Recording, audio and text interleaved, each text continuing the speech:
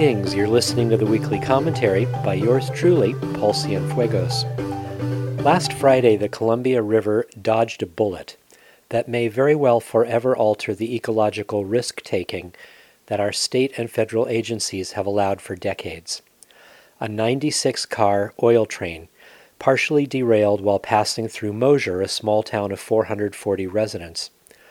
Owned by Union Pacific Corporation and originating in the Bakken crude oil fields of North Dakota, the train was traveling slowly on a section of straight track when it derailed. 16 of its 96 cars left the track, 4 caught on fire, 3 of them ruptured and released at least 10,000 gallons of crude oil into the sewage treatment plant, which had to be immediately shut down. And now the town has no safe source of water because the firefighters drained the entire aquifer fighting this enormous blaze. Imagine, because an oil train derailed next to a small town, its residents can no longer safely flush their toilets, and they're going to have to strictly ration their water use until the rains return at the end of the year. But it could have been much, much worse. Here's how the Oregonian's reporter Rob Davis opened his lead story on page 1 a few days ago.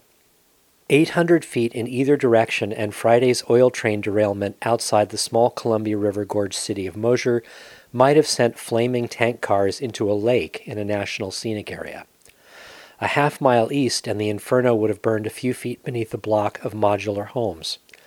Another mile and a half and leaking tank cars would have landed on the bank of the Columbia River during peak spring Chinook salmon migration. 7 miles west, and flames would have licked the back of the Full Sail Brewing Company in Hood River. Further yet, and Multnomah Falls tourists could have watched the smoke plume from atop the Benson footbridge. With the fire out and the recovery and damage assessment beginning Saturday, one thing was obvious. The Pacific Northwest got lucky. The region's first fiery wreck since oil traffic skyrocketed in 2012 didn't kill anyone. Only a small amount of oil was spotted in the river. No homes or businesses burned down. All of the things that could have happened didn't happen, said Michael Ayer, a retired state rail safety inspector. Move this incident 60 miles west into Portland, same railroad, same product, same rail car, and you have a whole different situation. One of the most important messages that I've consistently tried to make in this weekly commentary is that we the people have been hoodwinked if we think the regulatory system of law is here to keep us safe. In fact, it was designed way back in the 1880s to funnel citizen activism into dead-end political processes run by political appointees who were entirely unaccountable to we the people.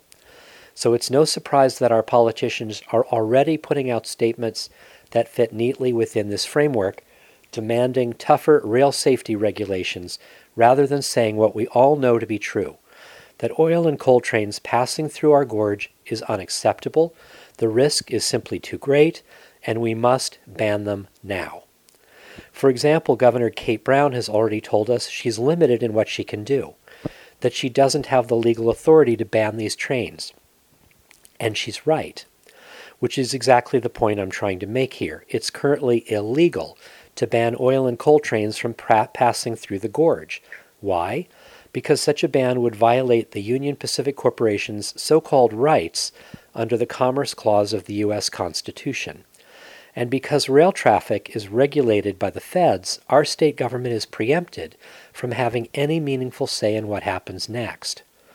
Here's what the governor's spokesperson, Kristen Granger, said a few days ago.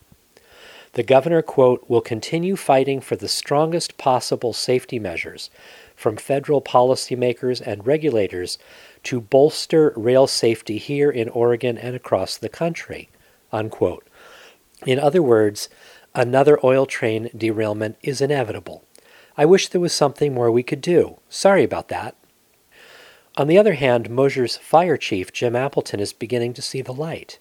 He told Oregon Public Broadcasting that while he previously defended the safety of shipping oil by rail, he now thinks the shipments are insane, and he hopes that this becomes the death knell for this mode of shipping of oil.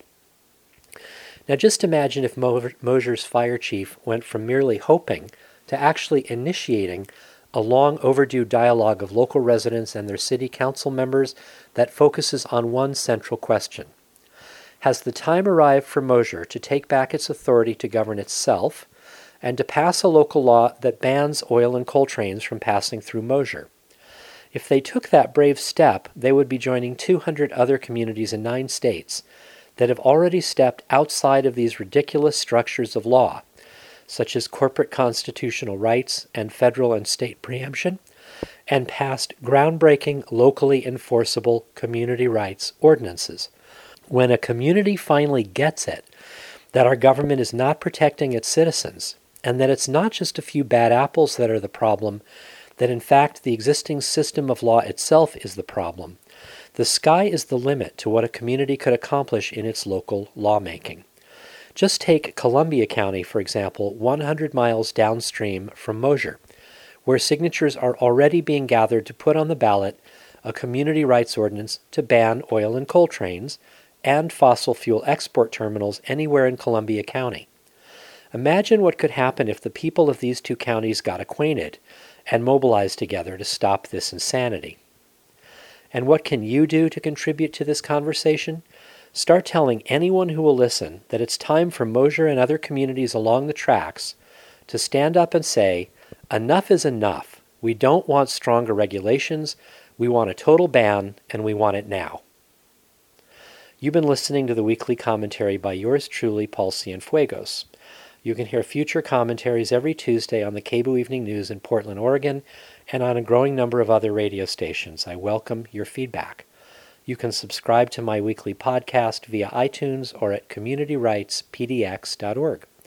You can sign up for my community rights updates at paulcienfuegos.com. You can follow me on Twitter at cienfuegospaul. Thanks for listening, and remember, we are the people we've been waiting for.